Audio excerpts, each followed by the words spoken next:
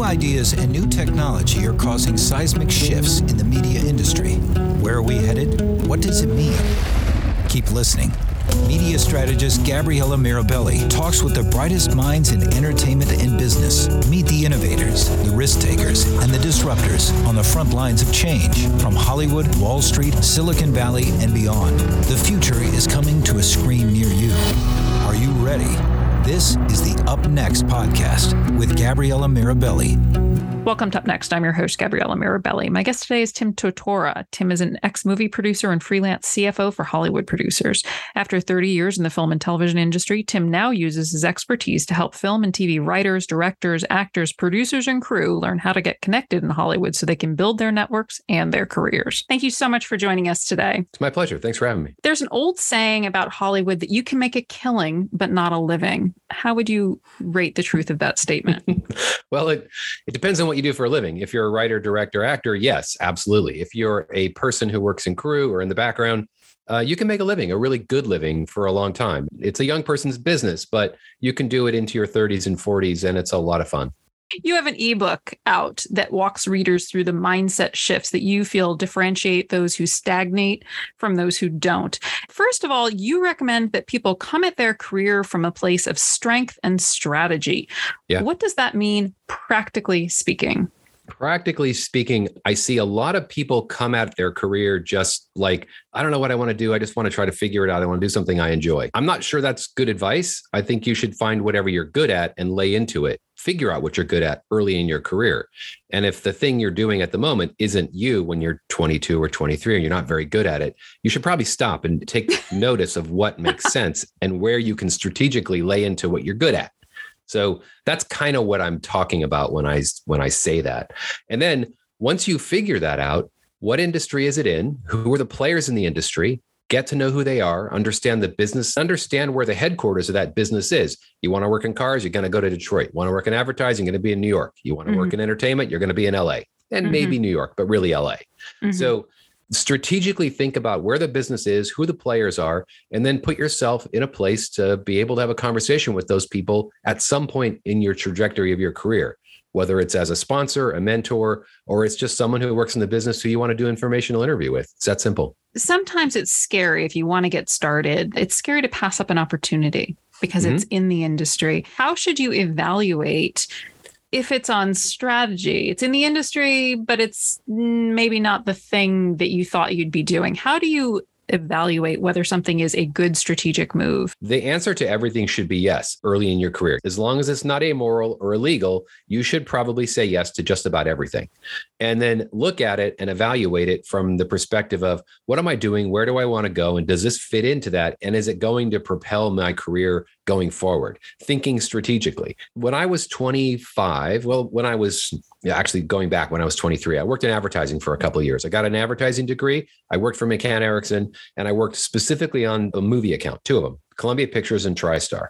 I never really wanted to work in advertising. I wanted to work in physical production. I did that job for a couple of years. And when I left it, I set a goal. My goal was I wanted to be a production executive at an independent producer in Hollywood that had an overhead deal in feature or television that was a key player in the business. And I got that job. And my goal was to do it by the time I was 30. And I was 24 at the time. I got that job by the time I was almost 31. And it was for Oprah Winfrey. And it was exactly the job I wanted. I wrote it down when I was 24. I put it in my head and I started talking to as many people, informational interviews that I could get about how to get to that place of being a production executive.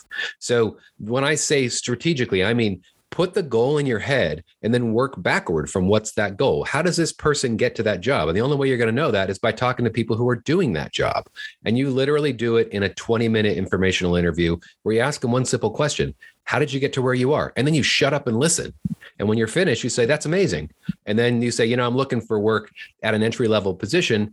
Here's my resume. If you know anybody who can help me out, feel free to throw my resume around. That's the conversation. It's 20 minutes. It's on the phone. It's in person, whatever's appropriate.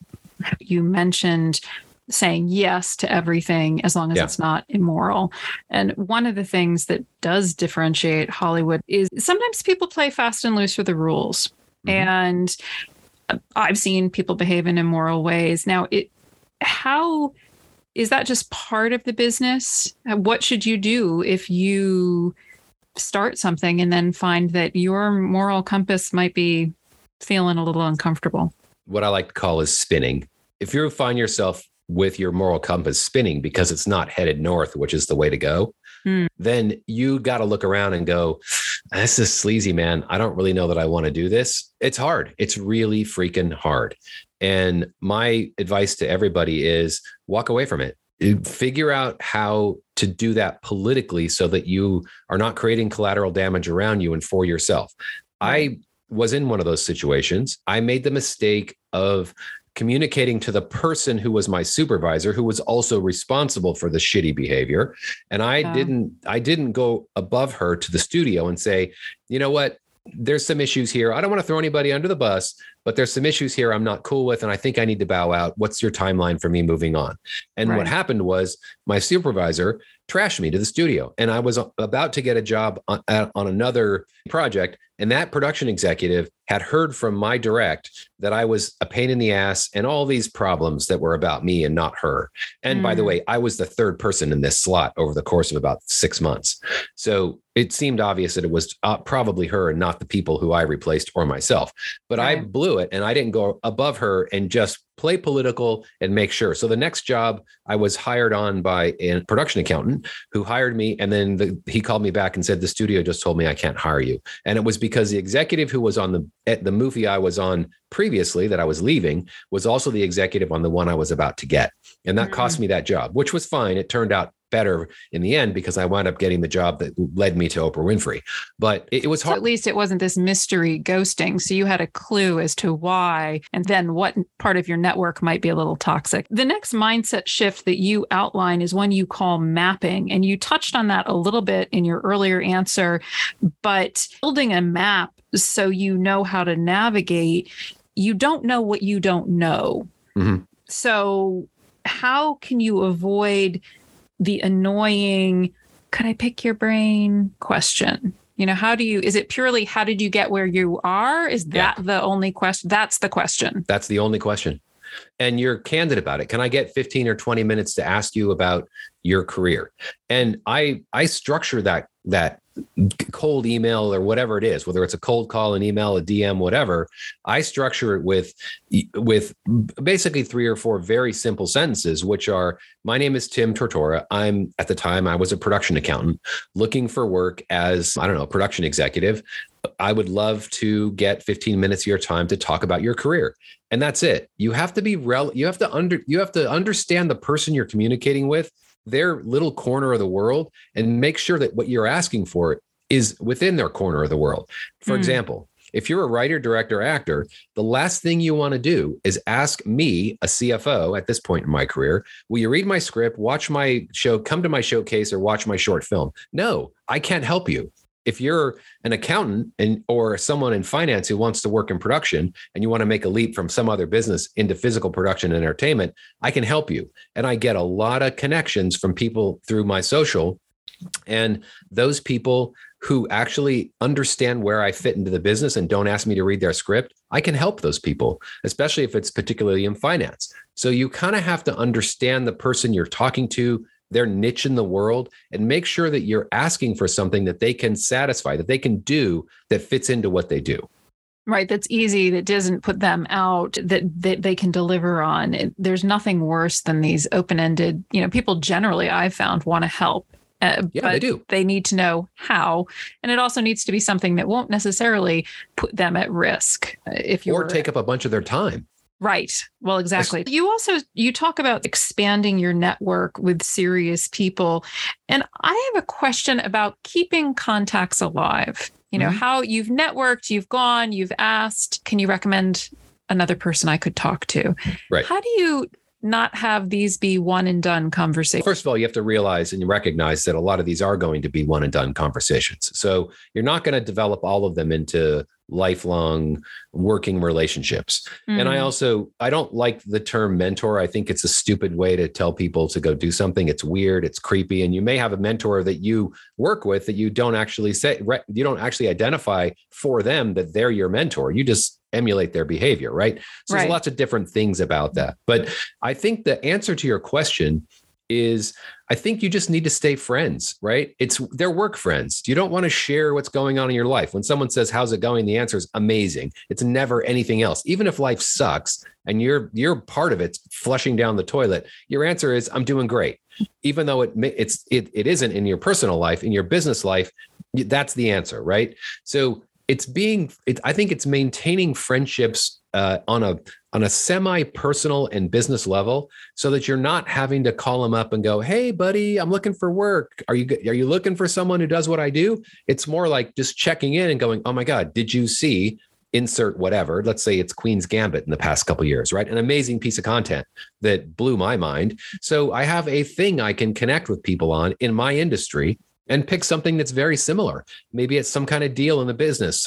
Maybe it's stay away from the gossip, obviously, who's sleeping with who and marrying who and having kids and all that. Just find a way to have an interesting conversation. I make a list and I schedule those calls so that I keep track of those people every 3 months. I don't have to do it all the time. I just call up and go, hey man, how's it going? What are you doing? What are you seeing that's interesting? Here's what I saw that was interesting. And you just kind of make a sport out of it and you make friendships out of it. Business friendships. Don't confuse business and personal. They are different. Mm-hmm. Well, I think that's very important. And I also think it's interesting what you said about gossip. I think gossip is a very dangerous thing to touch because agreed. People who gossip, and you don't want to. If you're gossiping about that guy, what are you saying about the person you're talking to somebody else? Exactly. So I can see how I would keep these semi-personal work relationship networky things alive because I have something to build on. When you do have these cold call networking things, though, do you keep in touch with them as well? Or are you purely just, it's an information, I'm using it to learn and map and listen. That's it. Nothing else. I think it's mostly the latter, unless you get a sense that person wants to have a conversation or is willing. And you're going to do that over time. A lot of those are one and dones. They're just informational. That's really all it is. And sometimes they're recommendations. And by the way, the cold connection, you only need one or two to spark 2 to 6 to 8 down the road that spider web out from there, right? Right. So it's not like you're cold calling all the time. You're only doing it. You're looking for that one or two people who will say, yeah, I'm going to help this kid out. Let's go see what kind of conversation we can have. And then and by the way, the response rate for that is probably about 1 or 2%. So you got to be hitting 100 people if you want to see 1 or 2, right? Right. So you're not going to be sending out 6 people and expecting to get 3 or 4 back. That's the point. So, and in the digital age, it's really efficient and it's pretty easy to do. And I think you can, as long as you're not doing it just like mass marketing, and you're not making it personal at all, make that your job and keep track. And sometimes they're going to be one and done. And sometimes you can make a friendship with those people, but the only way you're going to know is to just try. And do you keep doing it even when you've gotten that job? You still keep doing this. And would you say that about 3 months, once a quarter is a good touch point frequency? Yeah. So you're not in their hair all the time, but you're not being forgotten either? Yeah, it depends on how high up they are. If it's somebody who's way high up in the food chain and you got lucky and you got connected, you kind of got to be careful. Check in once every 3 months, 6 months, whatever makes sense. Other people that are mid-level, lower tier people, and I talk about this in my book, are you going to get to the Joss Whedons of the world as a director? Probably not. Can you get to his staff writer or can you get to his assistant? Yeah. And can you make connections with those people and network within that space? Yes. But you got to know who they are. And you got to see a pattern of how often they get hired with that person over and over. And there's ways to do that with the databases and connect a lot of dots and using an Excel spreadsheet, right? So I think it depends on the level of the person you're with. If you're talking about an assistant or a mid-level director or below, coordinator kind of thing, those people want to talk to you often because they're at networking just like you are. And they hear stuff all the time. So that person, I'd probably talk to them every 3 or 4 weeks, unless they become really pretty close friends or a work friend. But the other higher up people, probably every once a quarter or twice a year, maybe. Right. Well, you do make a note that you shouldn't be asking for what everyone is asking for. Absolutely. But asking for their story and just listening, that doesn't seem like too much of an ask. Beyond that, though, what is it that you're at? How do you differentiate? How do we craft the uniqueness from this generalized advice? What are the factors we should build into the ask? I think it's 2 things. I think you have to You have to demonstrate that you understand their space in the world, meaning you've researched their credits, you found a piece of material that you actually like. If you're not a Star Wars nut and this is a Star Wars producer, the last thing you want to say is, oh my God, I love Star Wars. Because you might go down a rabbit hole and they catch you in a lie and you're toast, right? So pick something that is connective to you, that you like, that you think is interesting, that's cool, that they've done. Using the entertainment example as the example, using entertainment as the example. And then second, you have to be relevant. You have to demonstrate your relevancy. In other words, if you want to go work in reality television, are you going to go to Spielberg? No, he doesn't do reality. Endemol does. You got to go there. You got to go to Fremantle. You have to understand the nature of the business and the place you're going, is so that you can demonstrate that you're relevant and that you understand how the industry is laid out and that person's place in it, right? So that in itself will help you break through 99% of the people who are communicating with them. And the only way you're going to do that is by researching it and reading and understanding. And it is time consuming and it's laborious. But when you're finished with an exercise that I'll walk you through in the book, when you finish that exercise, you will have 200 or 300 names in your head around material that you like watching. It's based on your top 20, top 10 favorite shows or movies. And you research the people in whatever vertical that you want to work in, writer, director, actor, crew, whatever. When you do that research and you just you start to connect dots, you start to see common names. And then all of a sudden you'll be out at a party with a friend who you networked at, an assistant, and this person will pop up, a staff writer.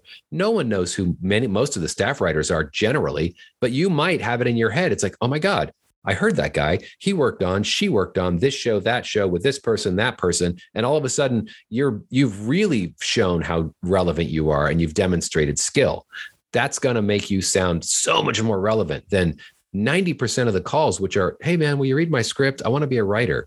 Right. You've actually shown that you've invested time, effort, and paid attention, that in and of itself is differentiated, and then combined with your own personal interest, which is unique to you. Correct. Makes sense. One question I want to go back again to, the answer is yes, when you're initially getting started in Hollywood. I've found, however, that reality TV is really different from advertising, is really different from original scripted. And so if you have a sense of where you want to be, and correct me if I'm wrong, if you want to edit original scripted, you don't want to say yes to the reality show. Correct. Yeah. And going back to something you said earlier, the answer is yes, with like stars on top of it, right? In bold. So going back to building your map, before you build your map, you got to understand, what do you want to do? And you should pick one. If you want to be a writer, director, producer, that's going to happen when you've been doing it for 15 or 20 years. You're going to start out as a writer or a director or a producer, not all three, or an actor. So pick whatever the job is. And then that job needs to live in a particular vertical. Like you said, commercials, reality, hour drama, half-hour sitcom, feature film. There are verticals inside Hollywood, and you have to pick that vertical using your example as an editor. If you're an editor, you don't want to say yes to doing a reality show if you want to do hour drama, but you should say yes to every opportunity on an hour drama, being a PA in production, in editorial, or being an assistant to some editor, although those are union jobs, but there are some that are just PA jobs where you drive tapes or whatever around town. There's less of that than there used to be, but paper still needs to get from one place to another. And so do certain elements that need to go from one place to another. Not all of it's digital yet. So there are still PA jobs and driving and gopher stuff, right? So when I say yes, you have to say yes to the things that are in your vertical, in the job you want to do, and that are servicing your map in some way. And you're going to be building a map over time, by the way. That changes. And your map, when you start, is going to look a little bit incomplete, a lot incomplete. But in 6 months, you may have filled out a lot of that information over time. And I think writing it down and documenting it and doing it in spreadsheet where you can understand and get familiar with the information that you can internalize at a cellular level. That's what this is about. It's about seeing it, writing it, and then repeating it. If you do those three things, you read it, you put it into a spreadsheet, and you say it, that's going to help you a long way to understanding what the landscape is. And you're not just by rote memorizing something you don't really understand. Your fourth point is to work for real people and not BS artists. What are the tells for BS artists? So The tell in Hollywood is, do they have money? Are they paying lower level people $700 to $1,000 a week, which is a commensurate rate for a PA, right? Are they paying all the department heads $750 pro rata because the producer wants to get something into some film festival to make themselves millions and I hate the word exploit because I'm a capitalist, but they want to steal the time and money of the people who are actually doing the job on the ground, the grip, electric, camera, set deck, wardrobe, all the rest of it. Everybody's making $750 a week. That's an opportunity to get host. It's also an opportunity to add something new to your credits. Do it once or twice. Don't do it forever, but it puts you in a position where, look, I was a key costume designer. I was a best boy electric on this particular lousy project, but nonetheless, it doesn't really matter. You at least have a credit. So that's how I like to say the difference between the two is, are they paying well? And is there money for resources for things, basic things like paper, pencils, office space, mileage? Are they paying mileage? Are they paying for cell phone reimbursement? That all says something about the people you're working with. And the studios, they pay for all that. Right. Well, it's interesting, talk about exposure. I say you can die from too much exposure because, and so it's really that experience piece, right? That this is growing your experience, but to understand that particular vendor organization, if they are hiring all college students, when you graduate, they will not be hiring you because they will look for the next college student. That is not a career builder. It's a resume builder, but not a career builder. Perfectly put. So how much of the Gopher intern, is it per project? Is it to build relationships? You still have to pay rent and feed yourself. Is it like acting where you're a waitress and then you also do this on the side? How do you approach that entry level person trying to get in? The entry level jobs pay well enough if you don't have a stupid lifestyle. When I say stupid, meaning, driving a BMW and, where you're a clothes horse and you got a closet full of stuff that you can wear something different for 3 months straight and no one will notice, right? Mm-hmm. That when I say what I'm saying is live modestly, right? Okay. In those those assistant jobs, they pay pretty well. I mean, it's $30,000, $40,000 a year, sometimes a little bit less, 25 or 30. That's hard to live on in LA, depending on how you live, but it's possible. That being said, I think it's more important if you want to be an actor, director, or writer, it is more important to have a job as an assistant doing something in Hollywood. That's more important than having a job as a waiter or whatever. I don't think doing a non-specific or non-relevant job to your career in entertainment is helpful to your advancement. But if you want to be an actor, go get a job as an extra. Not a great place to stay, but start there. Work your way up into being a stand-in. Stand-ins get to be connected, the directors to some extent, producers. You're just in the grind, right? You're meeting the people who are making decisions about who to hire and who to pull up. As a waiter, will you ever get discovered at Musso and Frank's, which was a famous place where that happened for Greta Garbo, I think, or a few other people in the 50s and 40s? Probably not. If you're working for a producer and you want to edit or you want to act, you want to write, and you make that clear to them that that's what you want to do, and you're not badgering them all the time to read your material and go to your showcase or whatever, it's an opportunity. You're in the grind. You're talking to people. You're making connections. You're talking to agents. You're talking to agent assistants. Now you have access to that pool of picking up a phone at Creative Artists or Gersh or whatever third tier agency, and you say, hey, man, I'm an actor.